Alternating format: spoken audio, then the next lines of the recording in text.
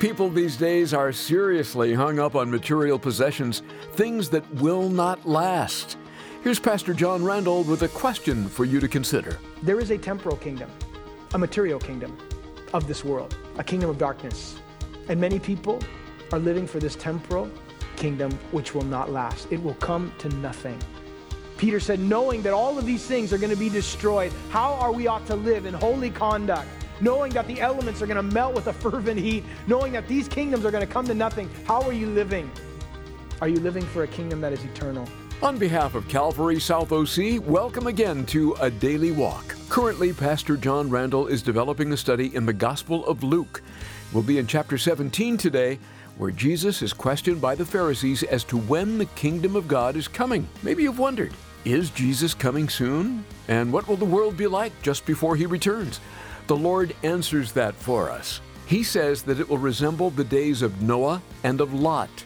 Here's Pastor John to elaborate, beginning in Luke 17, verse 22. Look at verse 22. Then he said unto his disciples, the days will come when you will desire to see one of the days of the Son of Man, and you will not see it. And they will say to you, well, look here, or look there. Don't go after them. Don't follow them. For as the lightning flashes out of one part under heaven, shines to the other part under heaven, so also the Son of Man will be in his day. But first, he must suffer many things and be rejected by this generation. What Jesus shares with his disciples here, towards the end of the 17th chapter, parallels to a certain degree what he shared in the Olivet Discourse, found in Matthew chapter 24 and chapter 25, with much more detail. This is somewhat of a abridged version of what he shares there. But nonetheless, Jesus gives them some insight concerning his second coming. And the first thing he points out, number one, is it will not come immediately. It's not going to happen like that. When Jesus died, rose from the dead, and then ascended, he was there with his disciples on the Mount of Olives. He ascended back to glory. The disciples were standing there, the book of Acts says, looking up. And the angels said to them, why are you standing here? The same way that he went up, he's going to come again. And the disciples believed that. But they believed it was going to happen immediately. Jesus said, I'm going away to prepare a place for you. I'm going to come again and receive you unto myself. This was the expectation. So they're waiting for him to come, and they were living as if he could come at any moment. Look at the epistles, and you will find this emphasized over and over, being prepared, being ready for the return of the Lord. That is the way that they lived. They thought he was coming back in the early church. He didn't come yet. It wasn't immediate. And in the interim of that time, from then even to the present time of the church age, people have been saying, oh, the Messiah is over here, or he's over there, or he's coming on this day, or he's coming on that day. Let me just say something. When somebody says he's coming on that day, you can know this: that's not the day. So mark that down. He's definitely not coming today. But nonetheless, it was not going to come immediately. And Satan knew that people were anticipating the immediacy of the return of Christ. And so he began to take advantage of that. One particular Jewish scholar pointed out that in the course of Israel's history, since the time of our Lord to the present, there has been over 64 different individuals who have claimed to be the Messiah. And there's probably even more than that. He's over here. No, he isn't. He's over there. No, he isn't. It's not going to be immediate. The second thing Jesus points out about his second coming, not only that it would not be immediately, but number two, he tells us here, it would not come secretly. It's not going to be over here in this corner or over there in that corner, and it's going to be something hidden. Jesus said it's going to be like lightning flashing from one end of the earth to the other. It's going to be very visible. It's not going to be a secret when Jesus comes back again. The Bible tells us, behold, he is coming with the clouds, and every eye shall see him, and all the tribes of the earth will mourn because of him. Every eye means what it says. Everybody's going to see him. Listen, when the sun doesn't give its light, and when the moon no longer shines, and all you see is the glory of Jesus coming back, yep, that's him. You will know it. The Bible tells us in Zechariah chapter 13 that when he comes back, those who will see him will say, where did you receive those wounds? And he'll say, I received these in the house of my friends. They will recognize him. Zechariah chapter 14 says when Jesus comes again, that in that day he will stand on the Mount of Olives, which faces Jerusalem to the east. And the Mount of Olives will be split in two from the east to the west. making a large valley. Half of the mountain shall go toward the north, and half of it shall go toward the south. That's pretty obvious. You'll know it's him. It's not going to be a secret when Jesus comes back again. But Jesus also tells his disciples before his second coming, it would not come without his suffering. Look at what it says in verse 25. But first, he must suffer many things and be rejected by this generation. This point right here was something that the disciples struggled with tremendously. They could not, for the life of them, understand why it was Jesus had to go to the cross. Every time he talked about it, they didn't want to talk about it. Every time he pointed to it, they wanted, Lord, don't talk about that anymore. They wouldn't ask him about it anymore because they were fearful. And the closer they got to Jerusalem, as he set his face toward Jerusalem, they were worried. They were troubled. Lord, should we go into Jerusalem? You know, there's a lot of people that want to kill you there. Jesus would say, for this reason, the Son of Man has come. He is going to be betrayed. He's going to be handed into the hands of sinful men. They're going to spit upon him. They're going to blaspheme him. They're going to scourge him. They're going to crucify him. And the third day he's going to rise again. They only heard about the beatings and the sufferings and the crucifixion. They could not remember about the resurrection. But he was going to suffer. If Jesus did not come and suffer for humanity, then he could not come and reign in his kingdom throughout eternity. That is why the Jewish people, when Jesus did not fulfill their messianic desires, their messianic picture of him going in and overthrowing Rome, they turned on him. At one moment they are saying, Hosanna, save us now. At the end of the week they're saying, crucify him. We will not have this man to rule over us. Why? Because he did not fulfill in his first coming what they desired to see, which would take place in his second coming. He had to first come and suffer and die so that man could be saved. But when he comes again, he will establish his kingdom, the Bible says, upon the earth. Jesus now looks back at two Old Testament events to describe the condition of the world before his second coming. What's the world going to be like? We know that there's a king. We know that there's a kingdom coming. What condition is the world going to be in before he comes back? He tells us here by looking at two Old Testament passages. The first, he refers to the story of Noah. It says in verse 26, as it was in the days of Noah, so it will be also in the days of the Son of Man. Well, what were they doing? It says they ate, they drank, they married wives, they were giving in marriage until the day that Noah entered the ark and the flood came and destroyed them all. In Genesis chapter 6, when you go back and look at what was taking place during the times of Noah, you can read, for one thing, there was a population explosion. Untold numbers upon the earth. We also know that violence was prevalent, covering the earth. Furthermore, the Bible tells us in Genesis that the wickedness of man was great upon the earth and that every intent of the thoughts of his heart was only evil continually. That was the condition of the earth during Noah's day.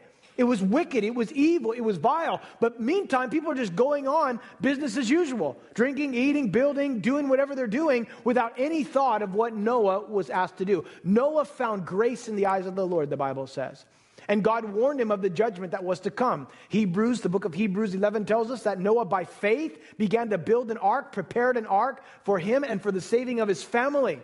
And for the next 120 years, Noah starts building this ark in his driveway. I mean, he's building this ark. It's enormous. It's huge.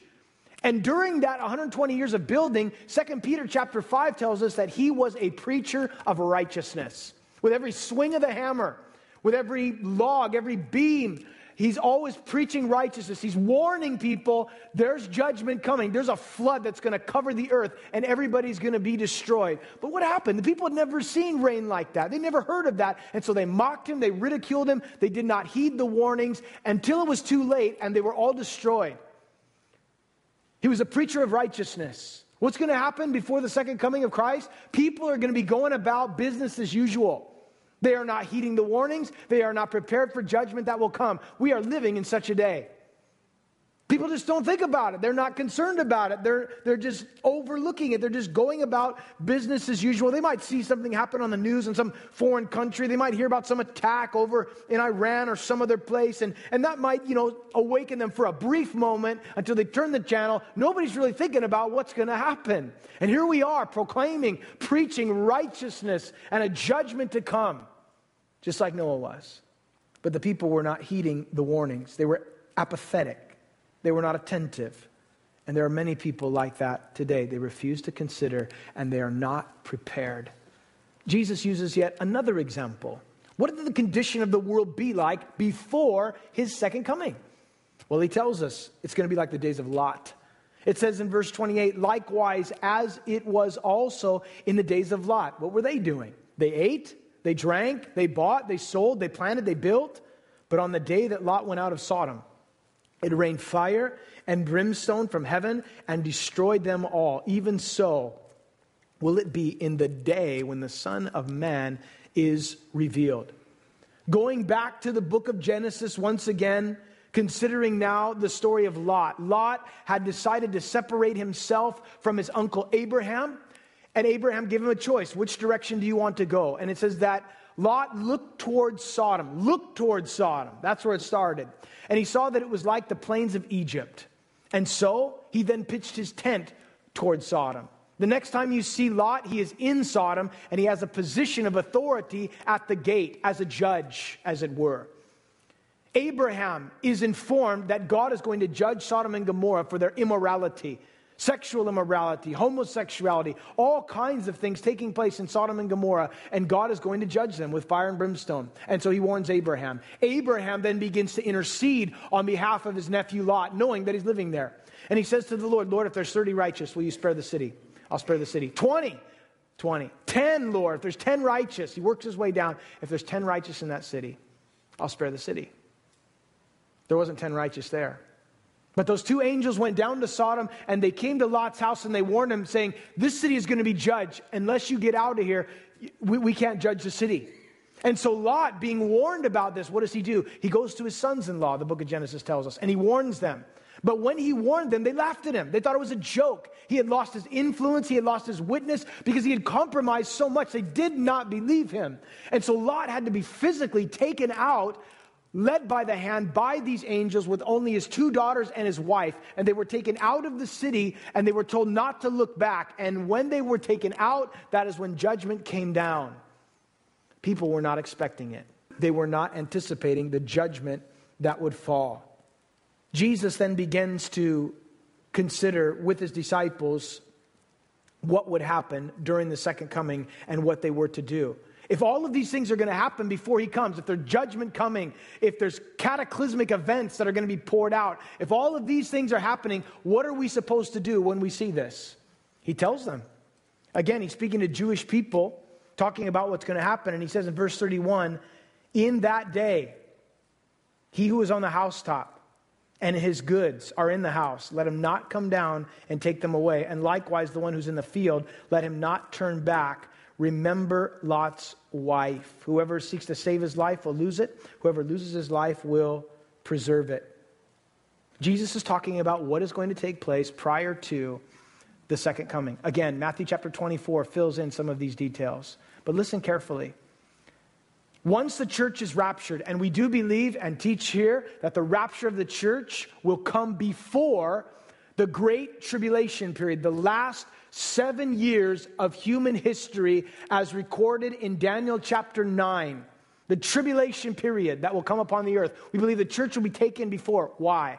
For one thing, we're the bride of Christ. We have been blood bought by the Savior. And he has not appointed us unto wrath, but unto salvation. And we believe that God knows how to deliver the righteous before judgment comes. And so the church being delivered, what happens next? The tribulation period begins. 7 years of unprecedented tribulation upon the earth. Jesus said it'll be like nothing the world has ever seen before, nor shall ever be. The kings of the earth, great men, rich men, commanders, mighty men, slaves, every free man, they will hide themselves in caves and rocks, the Bible says, in mountains, and say, fall on us and hide us from the wrath of the Lamb. That's what's coming. But during that last 7 year period, The Bible tells us that there's a man that will rise to the surface, an Antichrist. And he will solve the problems in the Middle East that will continue to go on until he arrives. And he will make a covenant, the Bible tells us in Daniel chapter 9, with the nation of Israel. He will make a covenant with the nation of Israel, and he will rebuild their temple. For the first 3.5 years of the 7-year tribulation period, they rebuild the temple. They begin to worship once again. By the way, side note, the Jewish people are anticipating and waiting for their temple to be rebuilt. If you go over to Jerusalem, you can go into the Jerusalem Institute and you can have a tour, and they will show you all of the instruments and things, from the clothing of the priests to the various lavers, to the various things that are written out in the book of Leviticus and Exodus and Numbers, and all these things that they were to make. They have made them. All they need now is the temple. And of course the ark. But these are the things they need. They need a temple. They're expecting a temple to be built. They're longing for it. And guess what? It's going to be built. It's going to be built by the Antichrist. And in that first 3.5 years, they will have this treaty, this covenant. But at the midway point of the 7-year tribulation period, the Bible tells us that the Antichrist will go into that temple, that rebuilt temple, and he will commit what Daniel refers to, what Jesus talks about as the abomination which brings about desolation. And what is that? It is when he sits in the temple and demands to be worshipped as God. And when that happens, Jesus said in Matthew chapter 24, all the Jewish people better flee for their lives, because the Antichrist is going to unleash all of his wrath and all of his fury upon the Jewish people. What is the purpose of the tribulation period? For one, to judge a Christ-rejecting world.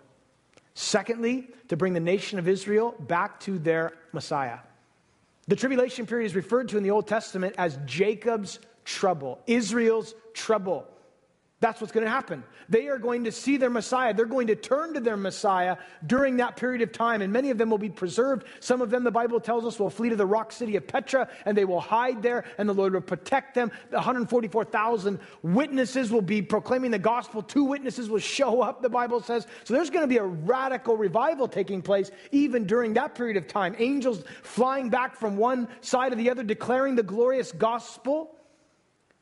But Jesus says, when you see this happen, flee. Don't go back into your house and try to grab what you can. You need to run. You need to flee. There's no time for that. If you're going to try to find your life in the material kingdom, you're going to lose your life. But if you lose your life in the spiritual kingdom, you'll find it. And Jesus said, remember Lot's wife. As a lesson, remember repeatedly Lot's wife. What happened to her? She looked back with longing, and she turned into a pillar of salt. This statement that Jesus makes, whoever seeks to save his life will lose it, but whoever loses his life will preserve it, is mentioned in Matthew 10, Matthew 16, Mark chapter 8, as well as John chapter 12. This was something that was extremely important. There is a temporal kingdom, a material kingdom of this world, a kingdom of darkness.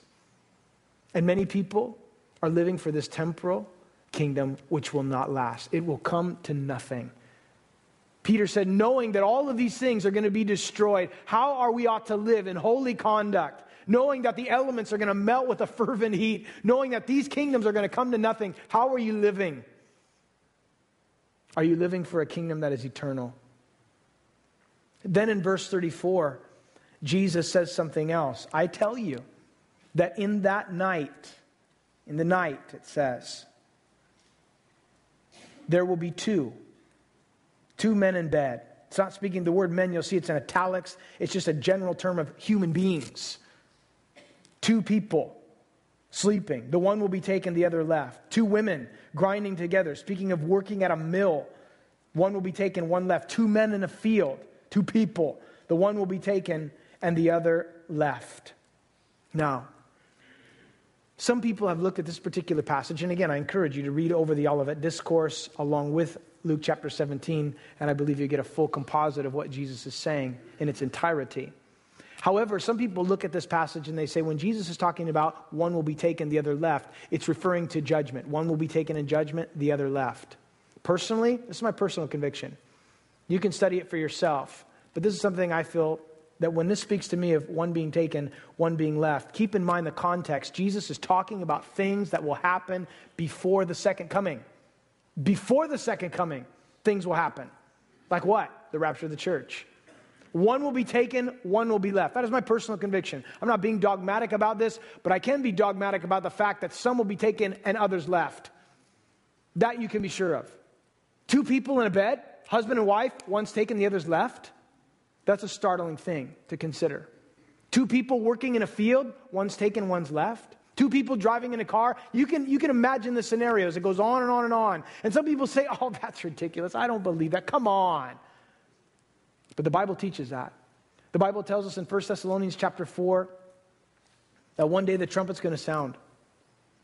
The voice of the archangel and the trumpet of God, and the dead in Christ will rise first. And then we who are alive and remain will be caught up together to be with the Lord in the clouds, and thus we shall always be with the Lord. Comfort one another with these words. It's a comforting thing to know that Jesus is coming for me. That is, if you're prepared to meet him.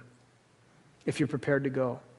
If Jesus were to come back today, and he could, would you be taken or would you be left?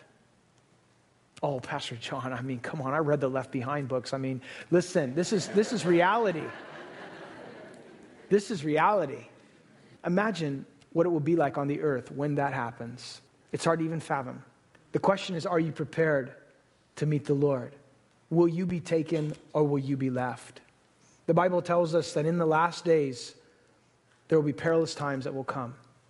Listen to this description and tell me if you think this parallels what we're dealing with at the present time.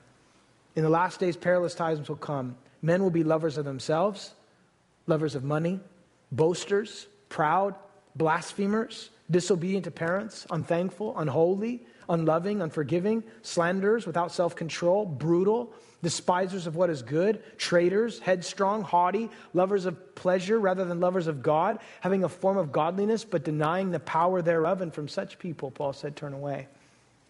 We're living in these days. Listen, the Bible says that the Lord is going to interrupt a generation. He is going to interrupt a generation. I'd be happy if it's this one. Interrupt this generation, Lord. You're the king. Your kingdom's coming. I'm longing for it. I'm praying for it. I'm praying for your kingdom to come and your will to be done on earth as it is presently in heaven. And the Bible tells us that that will take place.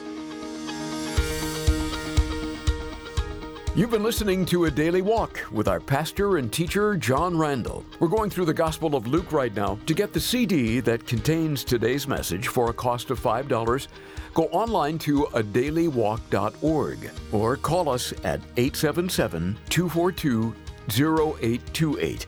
That toll-free number once again, 877-242-0828. We also house our recent programs at adailywalk.org, and you'll find them on our mobile app as well. Do a search for Calvary South OC and download it for free today. Hi, this is Michelle Randall with some exciting news about my new 366-day devotional, A Daily Walk for Women. You know, it's my prayer that these words from my personal devotional life will encourage you in this season that you're in and throughout the year. It's my hope that this devotional will really prime the pump and get you moving in the right direction each morning and be sort of like a pep talk from your personal cheerleader. I pray that you enjoy this labor of love as you look to Jesus each day. Recently published and expanded to 366 readings, you can now be encouraged each day for this new year. Maybe request one or two extra to give away. Request A Daily Walk for Women for the special price of $15 when you call 877-242-0828 or go online to adailywalk.org. Please remember, it's your generosity that helps us remain a biblical voice on stations like this one all across the nation. With your help, we're delivering God's good news at a critical time in human history. No gift is too small to be used by God in great ways. Again, our number is 877-242-0828. Or you can donate online at adailywalk.org. You know, we're reminded on a continual basis that the Lord is doing great things through the radio and the internet today. And maybe He's doing something amazing in your life. We want to hear about that. Pastor John would be very encouraged by what you have to say.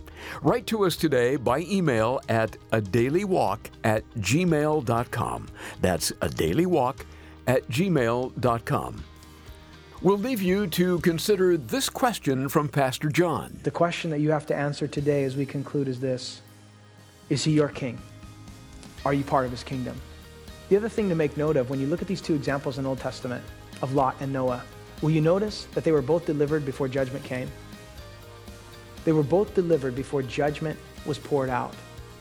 And I believe that God will preserve and God will deliver his bride before judgment is poured out. But the question is he your king? And are you a part of his kingdom? Because there is a kingdom that is coming one day. And what you decide concerning Jesus here and now will determine whether you are part of that kingdom. But if you are part of that kingdom, your future is glorious. For the Bible tells us in Revelation chapter 5 that he has made us kings and priests to our God, and we shall reign with him upon the earth. I pray that you've surrendered and submitted your life to the King of Kings and the Lord of Lords. Well, tomorrow on A Daily Walk, we'll be encouraged to be persistent in prayer as our series in Luke continues with Pastor John Randall.